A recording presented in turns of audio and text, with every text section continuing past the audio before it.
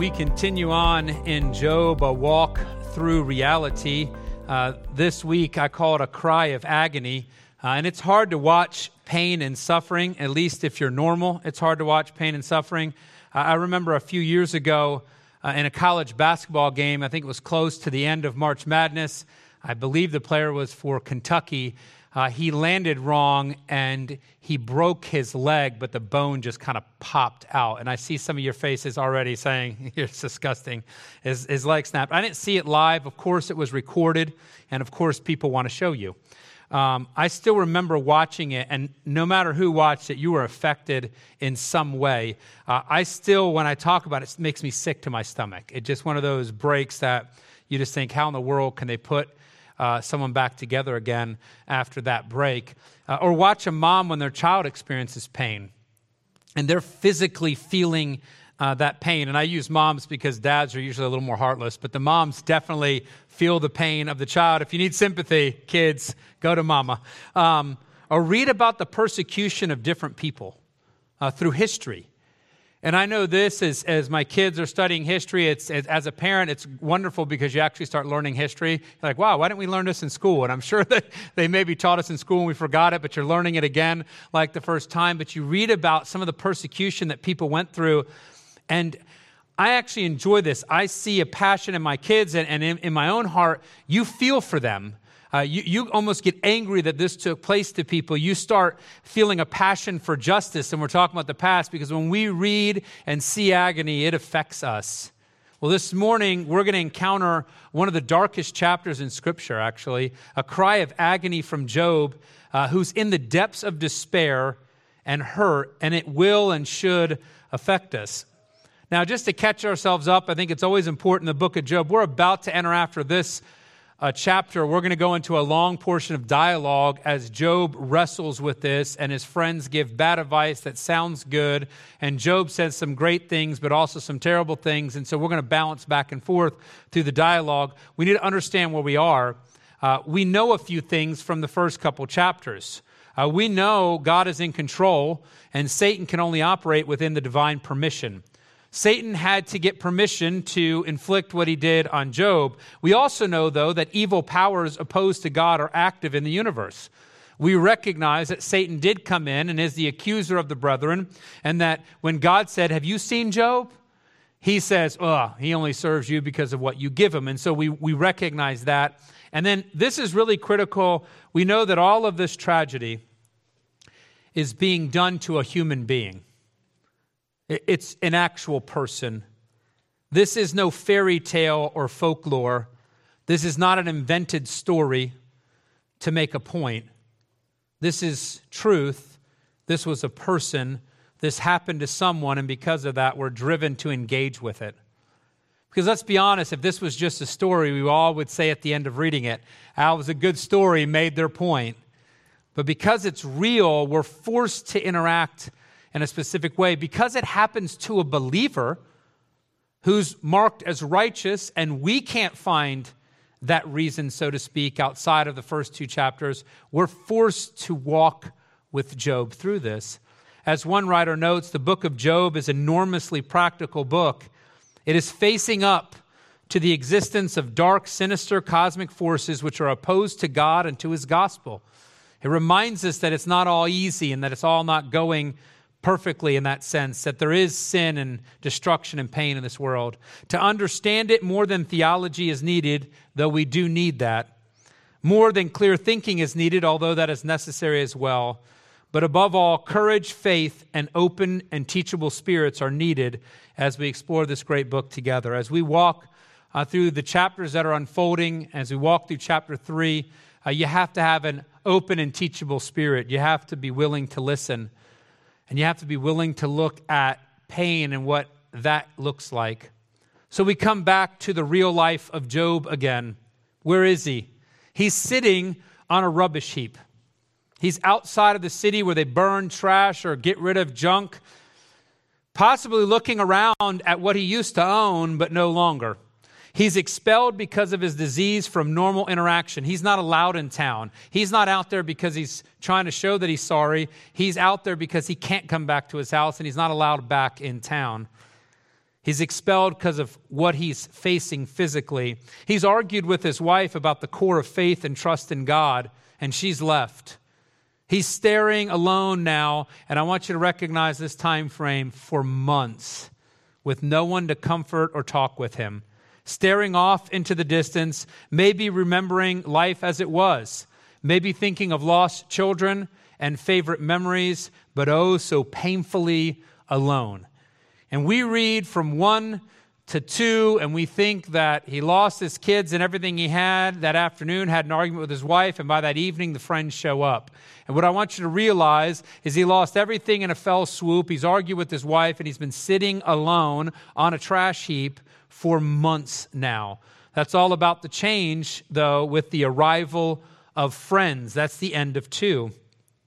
Now when Job's 3 friends heard of all this evil that was come upon him, they came every one from his own place. Eliphaz the Temanite, and Bildad the Shuhite, and Zophar the Naamathite. For they had made an appointment together to come to mourn with him and to comfort him.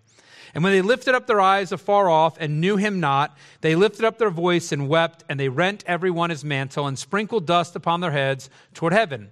So they sat down with him upon the ground 7 days and 7 nights, and none spake a word unto him, for they saw that his grief was very great. Now, in our world, when tragedy strikes a loved one, when an accident occurs, we hear of it immediately and normally drop what we're doing. We even have time to coordinate with other people, and we get quickly to that person. And we're able to do that. We have to be careful, though, to not project our technology and our speed upon Job's ancient world. It would have taken weeks, if not months, for the friends to hear of Job's calamities. It would have taken time to coordinate their visit. And I want you to notice something here. They coordinated their visit. So we all live in different places.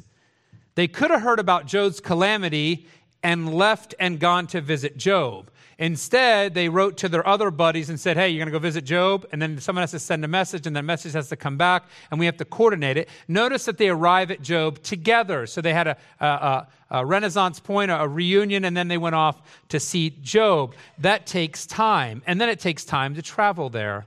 All of this time encompasses months of suffering and loneliness.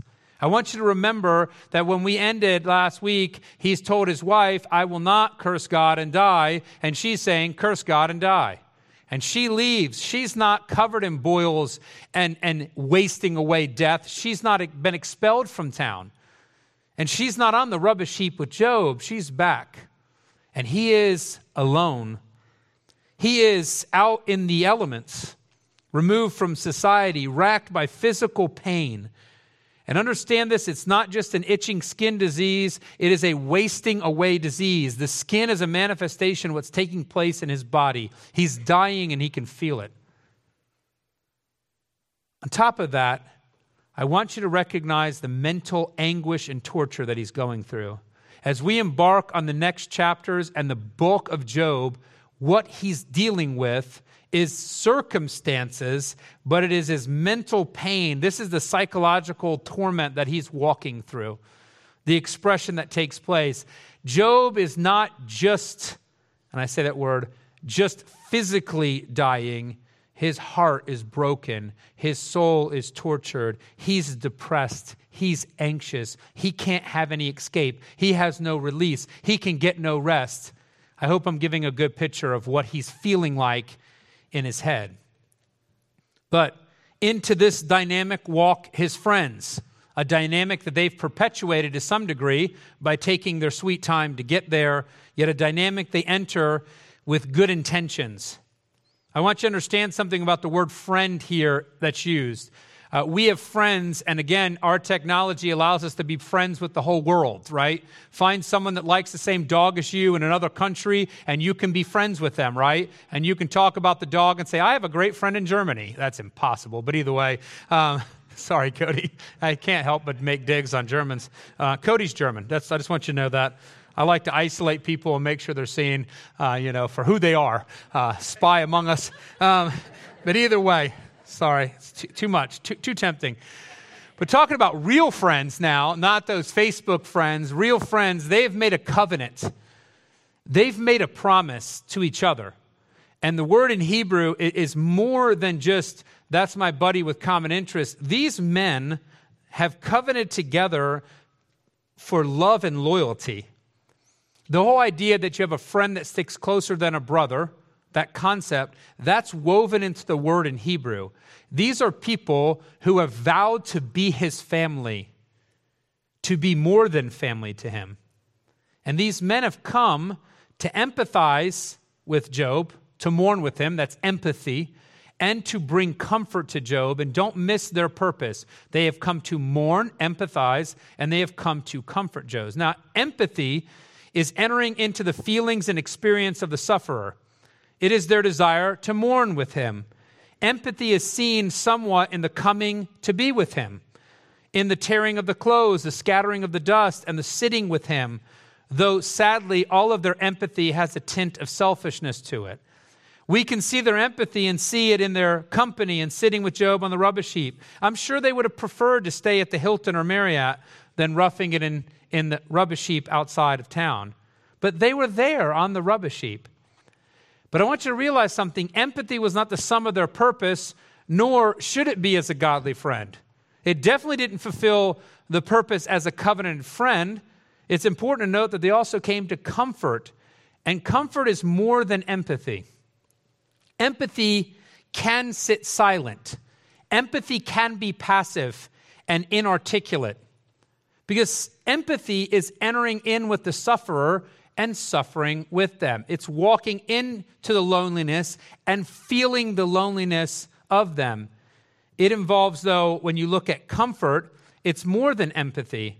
To comfort means you are engaged. It is action and it is articulation on their part.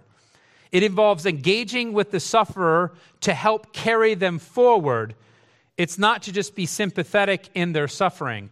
I'm going to give an illustration. It's not a perfect one, but it's a way to describe this. So as of last Sunday, I was wearing a sling because I'm supposed to wear a sling, but the doctor gave me permission, at least in my mind, to stop. And so I've stopped the last 2 days. But let me give a visual illustration. After my fall, my Uncle Rich called me. Now, my Uncle Rich took a fall when he was my age, a much worse fall, and hit his head. So he calls me, and he wants to talk to me about my fall. And he was very empathetic. He's in North Carolina. He called me. He asked me how I was feeling and what happened and how bad my shoulder was. And then he said to me, "Oh, Kenny, you're going to have to stop talking because you're making me sick to my stomach with how much pain. I feel sick for you." And I recognized in that call from my uncle, it's empathy, and it was very nice. It was very kind of him to do that. But when I got off the phone with Uncle Rich, I felt the same pain. Nothing had changed in how I was feeling. What is comfort? Comfort is when Heather helps me put the sling on my arm. Every time she did, she would say, "Is it high enough? Is it holding your arm up? Is it taking the pressure off your shoulder? Is it keeping it secure enough?" That's comfort. Comfort is not saying, "Ooh, I feel icky with you." That's empathy. Comfort is actually engaging with the sufferer and saying, "I'm going to be empathetic." You cannot be a comforter without empathy. However, you're going to come in and actually make a difference. You see, comfort involves healing. It is active. It cannot be passive. It is articulate. You have to hear it. Yes, if you comfort, you empathize, but just because you empathize does not mean you bring comfort. And sadly, these good-intentioned guys brought no comfort to the sufferer.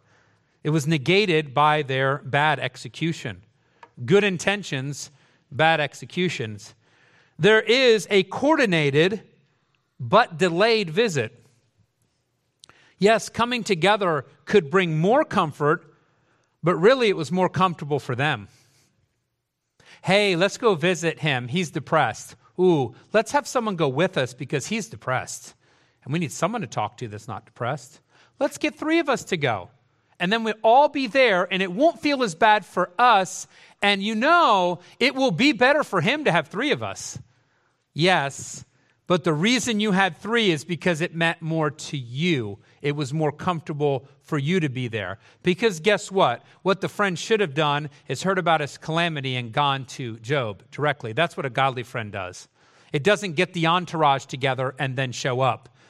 If they would have been true godly friends, they would have all showed up there uncoordinated. They would all have been there together because they made a covenant to help and support each other. There is weeping, but it's at him and not with him. You notice when they cry? And when they lifted up their eyes afar off and knew him not, they lifted up their voice and wept. It's not the same old Job. It's not the same old relationship. It's not like it used to be. The whole cool group is broken up now. He needs us. They're walking in his territory. These men are wealthy and wise. They can't live next to each other because everyone owns everything around them. So they're coming to what used to be Job, and they see an unrecognizable person, and so they mourn the loss of him, not necessarily the losses experienced by him. You ever find yourself doing that? You see someone, you say, oh, they're not the same as they used to be. You're not mourning with them. You're mourning because of them. You're mourning what you've lost, not what they have lost. They tear their clothes and throw dust in the air. But guess what? During that time, you used to do that to identify with death, not necessarily help the living. It was at a funeral, you threw dust in the air. It's basically saying, he looks like a dead man to me. He is a dead man to me. I'm sitting with the living dead. Actually, one writer noted this, and it's hard to, we're going back ancient times, and so if you're going to look at traditions, we have the book of Job, and it's beautiful ancient literature, but it's not going to be a treatise on all the traditions during that time. But there is some hint of this, that during that time, they would throw dirt in the air to ward off the evil that they're looking at. If you're at a funeral, you're throwing dirt in the air, you're mourning, but the backdrop to it for a lot of people was, I don't want to die. I don't want this to happen to me. And so you'd throw off that toward death and destruction. It's like when people make the cross symbol when they're scared, right? This idea of a symbolic gesture to ward off the evil spirits. There is silent companionship, but not for him, instead because of him. Don't miss this. Why did they not speak? For they saw that his grief was very great. And look, it's a wrestling, because we think oftentimes, wow, could I sit silently with somebody for 7 days? Well, whether you can or can't isn't going to help the grieving, suffering person, because silence is like being alone. Job is suffering so greatly they can't bring themselves to speak. He is in physical and mental anguish, and they have nothing to say. We're going to see in their dialogue, it reveals what their silence was all about. See, Job overwhelmed their worldview. This is not how the world works. Job's a good guy. Why is a good guy looking like this? Why is a good guy depressed? Why is a good guy lost everything? Why did he lose his children? Why does he lose his fortune? Why does he lose his health? Why is he losing his mind? Why does his soul in torture? This picture ruins how they see the world around them. And so they remained quiet because it threatened their world order. Often it is seen as a kindness, it's patient and it's loving and it's love on display, but is it maybe some silence but not a whole week of silence? You know that you would do for the dead during this time and actually on into the Hebrew tradition as well. When somebody died, you would mourn for them for a week. When King Saul is killed, the people that would be connected to him more towards his hometown or see him as king, they mourn for him 7 days. Because their silence was not to encourage or comfort, it was an expression of loss. Not his loss, their loss. We've lost Job. He's done for. He's dead. As one writer notes, this was not a silence of sympathy. It was a silence of bankruptcy. They have nothing to say to bring him comfort. It seems it is too late for that. Christopher Ash reflects this: the friends only press home Job's loneliness as never before. And I hope we can see something from the friends. And look, I'm going to dive into a little bit of their background as they start speaking in the next chapters. We're going to hear them start talking. They move from awkward silence to awkward advice. They don't get any better as comforters when they start talking. But I hope we can see some things. Suffering is often lonely, and there's an overwhelming sense of isolation. Job is lonely. He is the extreme picture of suffering. And so we're given a painting that we can identify with. We can look at him and look, he's going through it all. From physical torture to mental anguish. He's walking through this. There's only one other person that suffered more than Job, and that was Jesus Christ, and suffered more unjustly than Job. And so he's sitting there, and I want you to recognize something. The sufferer is lonely and is overwhelmed with a sense of isolation. If we can recognize that truth, then when we're called to walk through it ourselves, we recognize what we're facing. But even more importantly, as brothers and sisters in Christ, when we watch someone walking through this, we know that we can come alongside and actually comfort and alleviate loneliness as we journey with those in the church. I wrote this: don't be a godly friend of just good intentions. Be a godly friend with great execution. The friends, this little introduction to them is to help prod us forward into seeing the pain of a sufferer and the need for the church to come alongside the sufferer, not just to sit there in silence and say, I feel your pain, but instead to engage and to be active and to be vocal in healing. We're going to see them get vocal, but not in healing. Thankfully, though, every believer today, whenever they walk through suffering or walk with someone in their suffering, can know that Christ walked that road of loneliness before us. I mentioned the whole garden scene, right, before we talked about the sorrow, the agony he faced. What happens in the garden? His disciples fall asleep. What happens in the garden? He's betrayed by his people, by the nation of Israel. What happens after the garden? He's murdered for political positioning. That is the main reason behind the priests. They're frustrated with what he's going to do, and he's going to ruin their good gig. And so he is murdered for that. He prayed alone. He went to the cross and ultimately faced the agony of separation from God the Father. And that's why he cries in anguish on the cross, my God, why hast thou forsaken me? Mark 15:34. And in most translations of Scripture, you get the Aramaic version, the Hebrew version before that, just to emphasize how powerful of a statement this was. He, Christ, has journeyed before us through the worst. So where Job's friends fail, and let's be honest, where we fail and are failed by others, Jesus never fails. And where we cannot reach or feel we can be reached, Jesus always does. But I want to make, and that sets up, that's the reality. Christ always is there, but that's not how Job is thinking. That's not how we think oftentimes, right? In pain and suffering, when you're walking through it, you're not always thinking, well, Christ had it worse than this. You're usually thinking, I'm dying in this. I can't make it. I'm lonely. I'm isolated. I need rest. I need reprieve. And that's how Job is. So after 7 days of silence, Job is the one who talks. And we get a crystal clear picture of the agony of Job. Now, chapter 3, and I want to kind of walk through it, and then a little bit of background, and then we'll kind of walk through the verses together as we have time.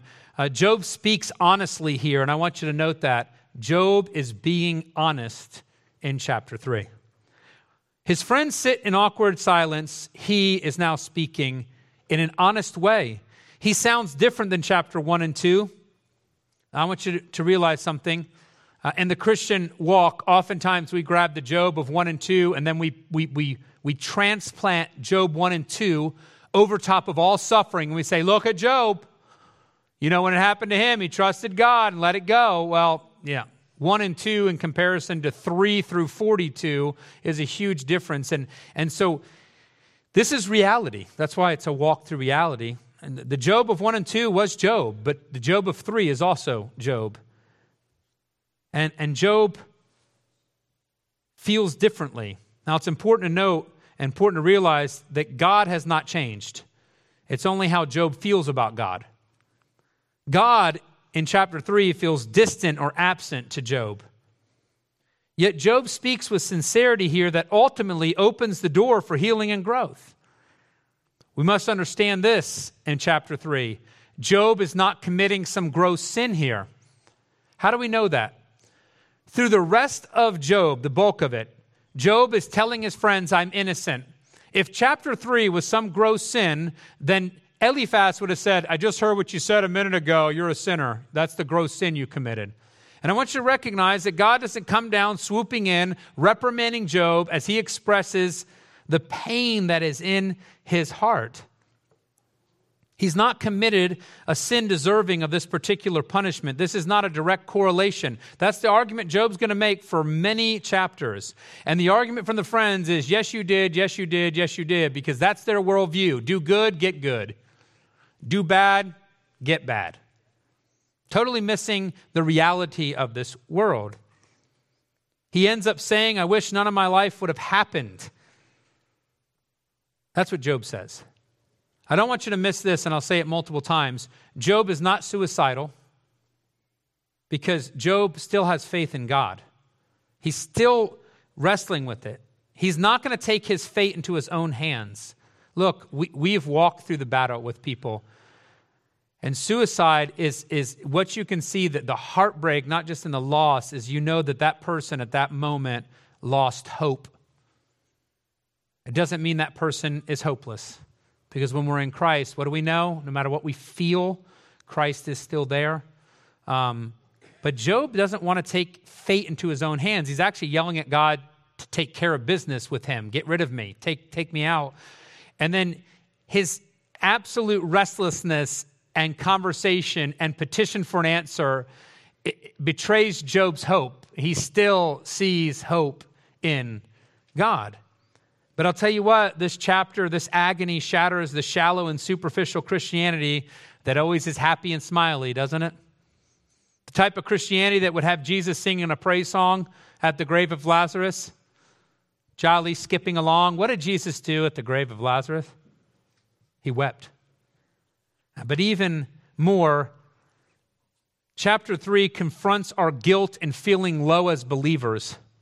There's a book entitled, I'm Not Supposed to Feel Like This.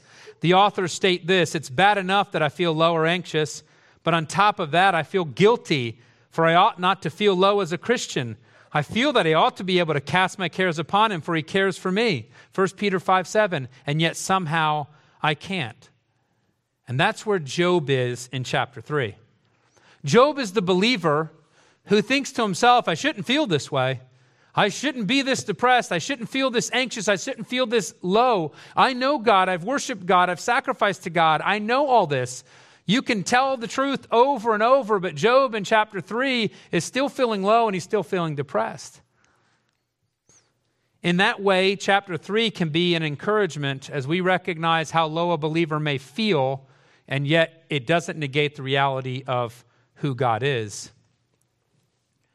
Job has marvelously responded in chapters 1 and 2 with a faith that is unbelievable, but we cannot ignore the despair expressed here. We need to recognize something, and a lot of people don't see this, but they think that Satan stopped in chapter 2. Satan did his worst. It's done. And what you see in chapter 3 is Satan has not stopped attacking. He's taken all of his material possession. He's stolen all of his children. He's made his body a wasteland. And now Satan is striking at Job's heart and soul. Satan is attempting to strip all hope from Job. And we find in this chapter and beyond, Job expressing that heart. When you look at Job, you're looking at somebody under attack. Satan's not gone. Even in chapter 3, verse 8, and a lot of your translations may say they are ready to raise up their mourning. Actually, that verse says Leviathan. In Hebrew, it speaks actually to death and evil. Job is saying, let death and evil take over in essence. Satan's still there. He keeps showing up through the book. But more than that, the evidence of Satan's attack is in Job's painful heart as his soul is pressed down by him. But yet, in the midst of this darkest chapter, there are facts that give hope and show faith. But we need to walk through this and grapple with the pain Job feels before looking at the silver lining. So into the silence, Job speaks, and he begins with a curse. And I'm looking at my watch, and I'll go as fast as I can, but you might get hungry. That's all I have to say. So after this, and that's talking about the 7 days, opened Job his mouth and cursed his day. And I'll kind of just talk through the verses for the sake of time. And Job spake and said, Let the day perish wherein I was born. And I want you to know from here to 10, Job is fixating on the day of his birth and the day of his conception. And he's fixating on those 2 days because he's asking God to do something that cannot be done. But he's speaking metaphorically in this sense. He's saying, I want you to take that day and remove it from the calendar and never let it come back. I want you to erase my existence. It almost could be the premise to a sci-fi movie in an alternate universe as it's going on. He's almost in that sense saying, get rid of this day. Make me never to have existed. Nihilistic in his thinking. Not completely there, but that's where he's leaning. Let the day perish when I was born, and the night in which it was said, there is a man-child conceived. Let that day be darkness. And he is literally counteracting what God said at creation. Let there be what? Light. And he's saying, no, let there be darkness. Let not God regard it from above. And the whole idea is God created each day, so don't create my day. Leave my day alone. Make it not happen. Neither let the light shine upon it. So as the light comes, it becomes a reality. Don't let my day become reality. Let darkness and the shadow of death stain it.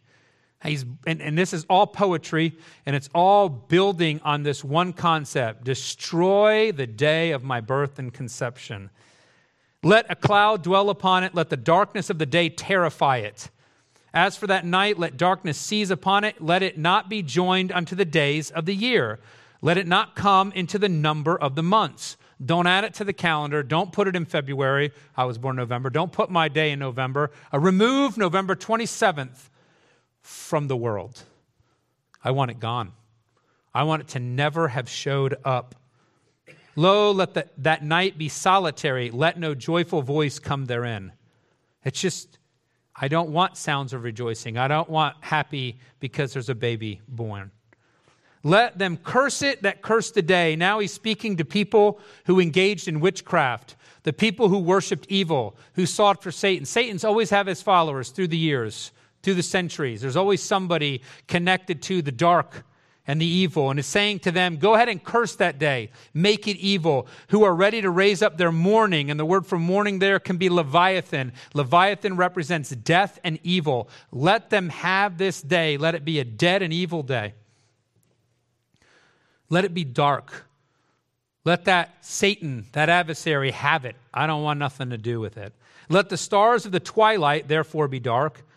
Let it look for light, but have none. Neither let it see the dawning of the day. In other words, when light is fading and when light is coming in, let no component of light enter this day.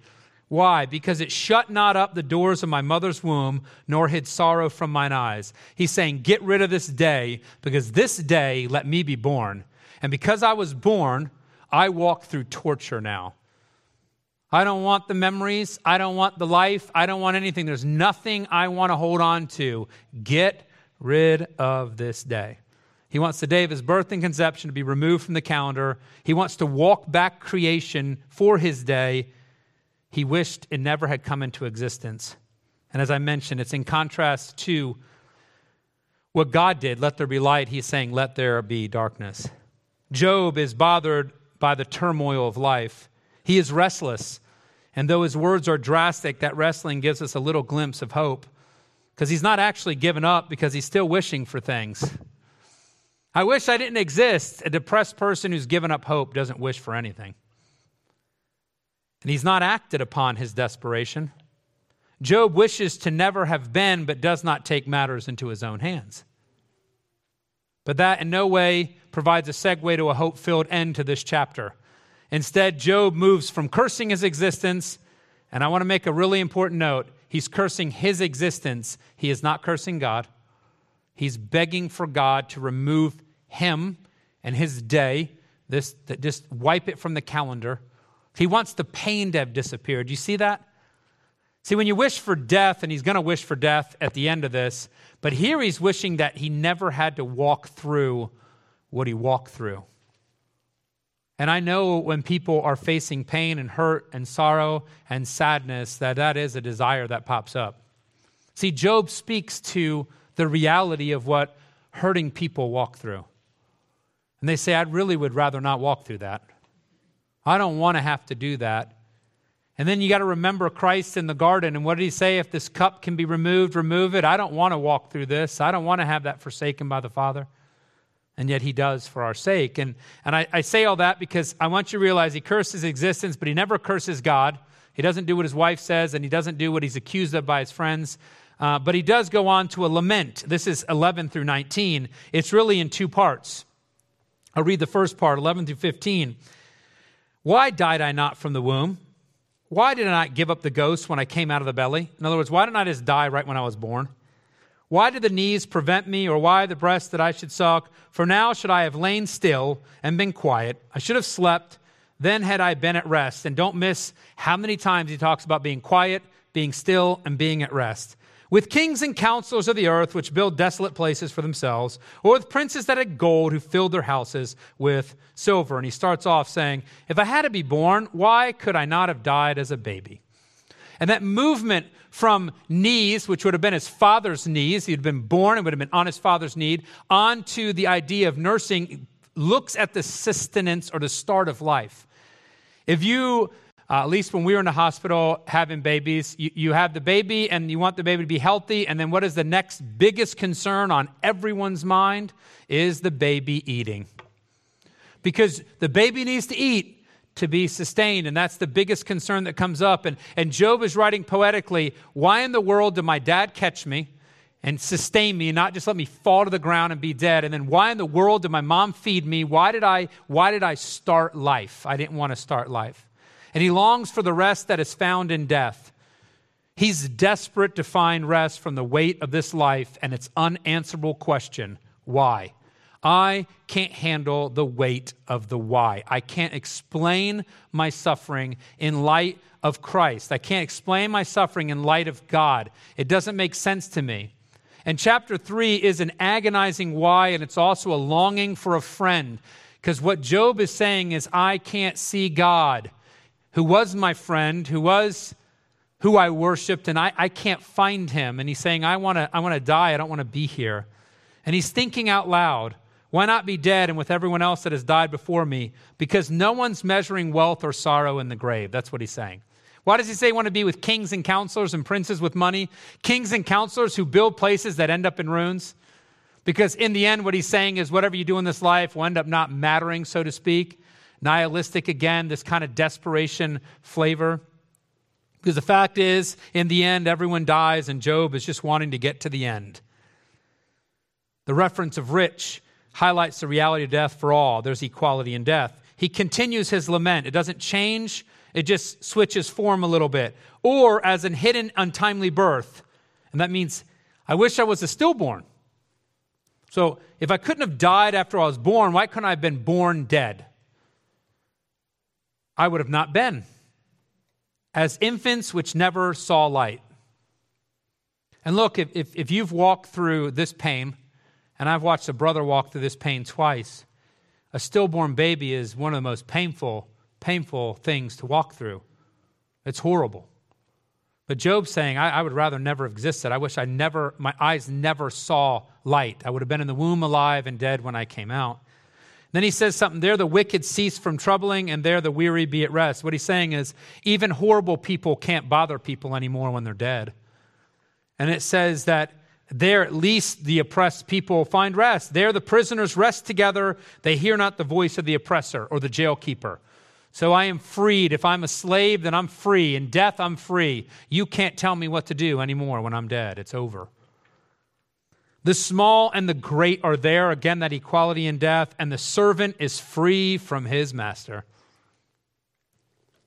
What is he saying here? He now identifies with the weary and the servant. First, it was kings and counselors and princes, and now he's saying, I want to be with those who are weary, those who are servants, because in death the wicked can no longer act, the prisoners rest with no sound from the oppressor. He ends again with the equality in death and the freedom it brings to the servant. Death is always savored by those who are depressed and suffering. And Job is depressed and in mental anguish here. As you read and see him, I want you to recognize, because we are so physical in how we think, even all my illustrations of agony, right? They were all physical. A guy broke his leg. a child hurt himself, and you feel that physical pain. And what is hard for us at times is to shift and recognize the weight of mental anguish, because most of Job is mental anguish. It is him wrestling with the incomprehensible. He actually doesn't talk about how painful his body feels over and over again. He's going to reference it, but he's dealing with the mental side of this. He's depressed, and so he looks at death and he sees death as justice, because death brings order. You may be above me in life. You may be wicked and oppressing me. I may be your servant and you may be my master, but when we're dead, you are not my master anymore. Order has been restored. The wicked no longer can do their wickedness. And that longing for that rest is Job's cry for order. That's what his lament is saying. He wants reason to return. Rest would find life existing in its proper place with proper boundaries. It would bring everything back to the worldview that his friends have and that he oftentimes had as well. Good is rewarded, evil is punished. He's saying, I want things back to what it's supposed to be. It's supposed to be how God saw it as good. There's supposed to be justice where good is rewarded and evil punished on earth. And what he has found, because he's wrestling with this worldview and wrestling with this tension, is he's saying, well, at least in death, it's all restored to what it's supposed to be, because you're not rich when you're dead and you're not a servant when you're dead. There's equality. But that is not Job's reality. So he ends by pondering a painful question. This is 20 through 26. He's switching. I want you to note this. He asks a question in 20 and asks a question in 23 that are the same question. Wherefore is light given to him that is in misery? And I want you to realize the word given is important, because that's him actually tipping his hand to realizing God is in control. Because somebody gives life. And who gives life? God gives life. And then he says it in 23, why is light given to a man whose way is hid? And so here he's tipping the scales a little bit. Here it goes. Wherefore is light given to him that is in misery, and life unto the bitter in soul. And by the way, in this question, Job is expanding, because wherefore is light given to him is singular in Hebrew. And then when he goes on to life unto the bitter in soul, it's actually lives that are bitter in soul, because he moves to everyone who suffered unjustly. He is now encompassing the whole picture. He's going beyond himself. And he's basically saying, when he looks at this, why even live if it's going to be miserable? Why live if you're going to be bitter in soul, which long for death, but it cometh not, and dig for it more than for hid treasure, which rejoice exceedingly and are glad when they can find the grave. And as Job expands his focus, he starts talking about everyone that feels like him.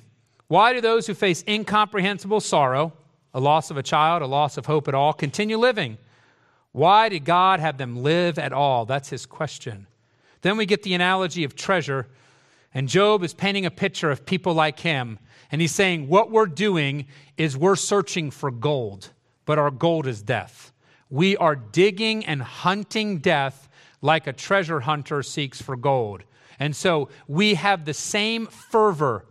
And whenever you read about those gold strikes and people get gold fever and they will take ridiculous risk and ridiculous adventures just to get gold, Job is trying to bring that to bear. That's how desperately we don't want to be alive. That's how hungry we are to escape this. And then verse 23 is a repeat of wonderment about why be given life at all if misery is your fate. He goes on, why is light given it to a man whose way is hid and whom God hath hedged in? And you remember what Satan accused God of doing, hedging Job in. And now Job is saying God is hedging me in, but it's the reverse. So before it was a hedge of protection. It was to keep things out. And now Job is saying to God, you're keeping me in. I want to die. Let me out. Let me out. Let me out. Stop oppressing me. Stop focusing on me. And he'll say that again later on in Job. He says, for my sighing cometh before I eat, and my roarings are poured out like the waters. And what you're looking at here is sighings is tragedy. And it says, my tragedy comes in place of food. And then roarings is the word for groanings, also tragedy. It says, my groanings, my tragedy comes like a flood of water. This is a verse that's always eerie to me. For the thing which I greatly feared has come upon me, and that which I was afraid of is come unto me. Job sacrificed for his kids just in case they might have cursed God. He brought them there. He taught them this. They were as righteous as you could possibly be. We know that. He was blameless. He was upright. He was perfect. This is God's description of him. But he talks about a fear he had. His fear was losing everything, losing his children. And he's saying, it's now with me. My worst fears have become reality. Loss of children, complete isolation, physically wasting away, blessings all gone, mental anguish, crushing depression. That's what he feared, and it's there now. And then verse 26 wraps it up. I was not in safety, neither had I rest, neither was I quiet, yet trouble came. And what he's saying is, I've not been at ease, because when you have no safety, you can't relax, right? If you're worried about someone breaking in, you're sitting up there waiting for them to open the door, right? I can't relax, I can't rest. I have no rest. I can't sleep. I have no quiet, but I do get the opposite. I get trouble. And that word for trouble is torment. Torment has come in the place of rest. And he's speaking of torment of his soul.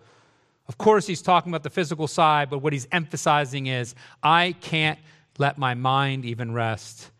I am tormented here. Job ponders the question, why is light or life given? And in the very asking of that question, Job points to God, the giver of life, whom he has found to be absent.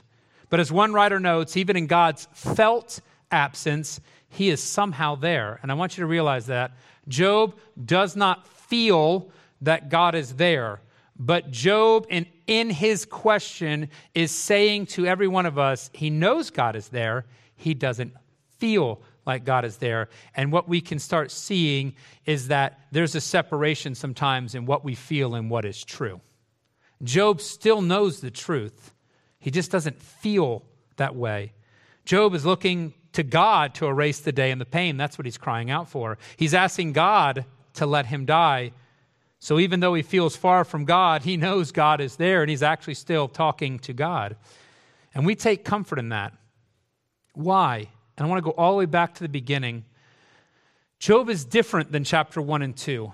In 1 and 2, he's close to God and he's connected and he feels that closeness. In chapter 3, he feels, and I'm emphasizing, he feels distant from God.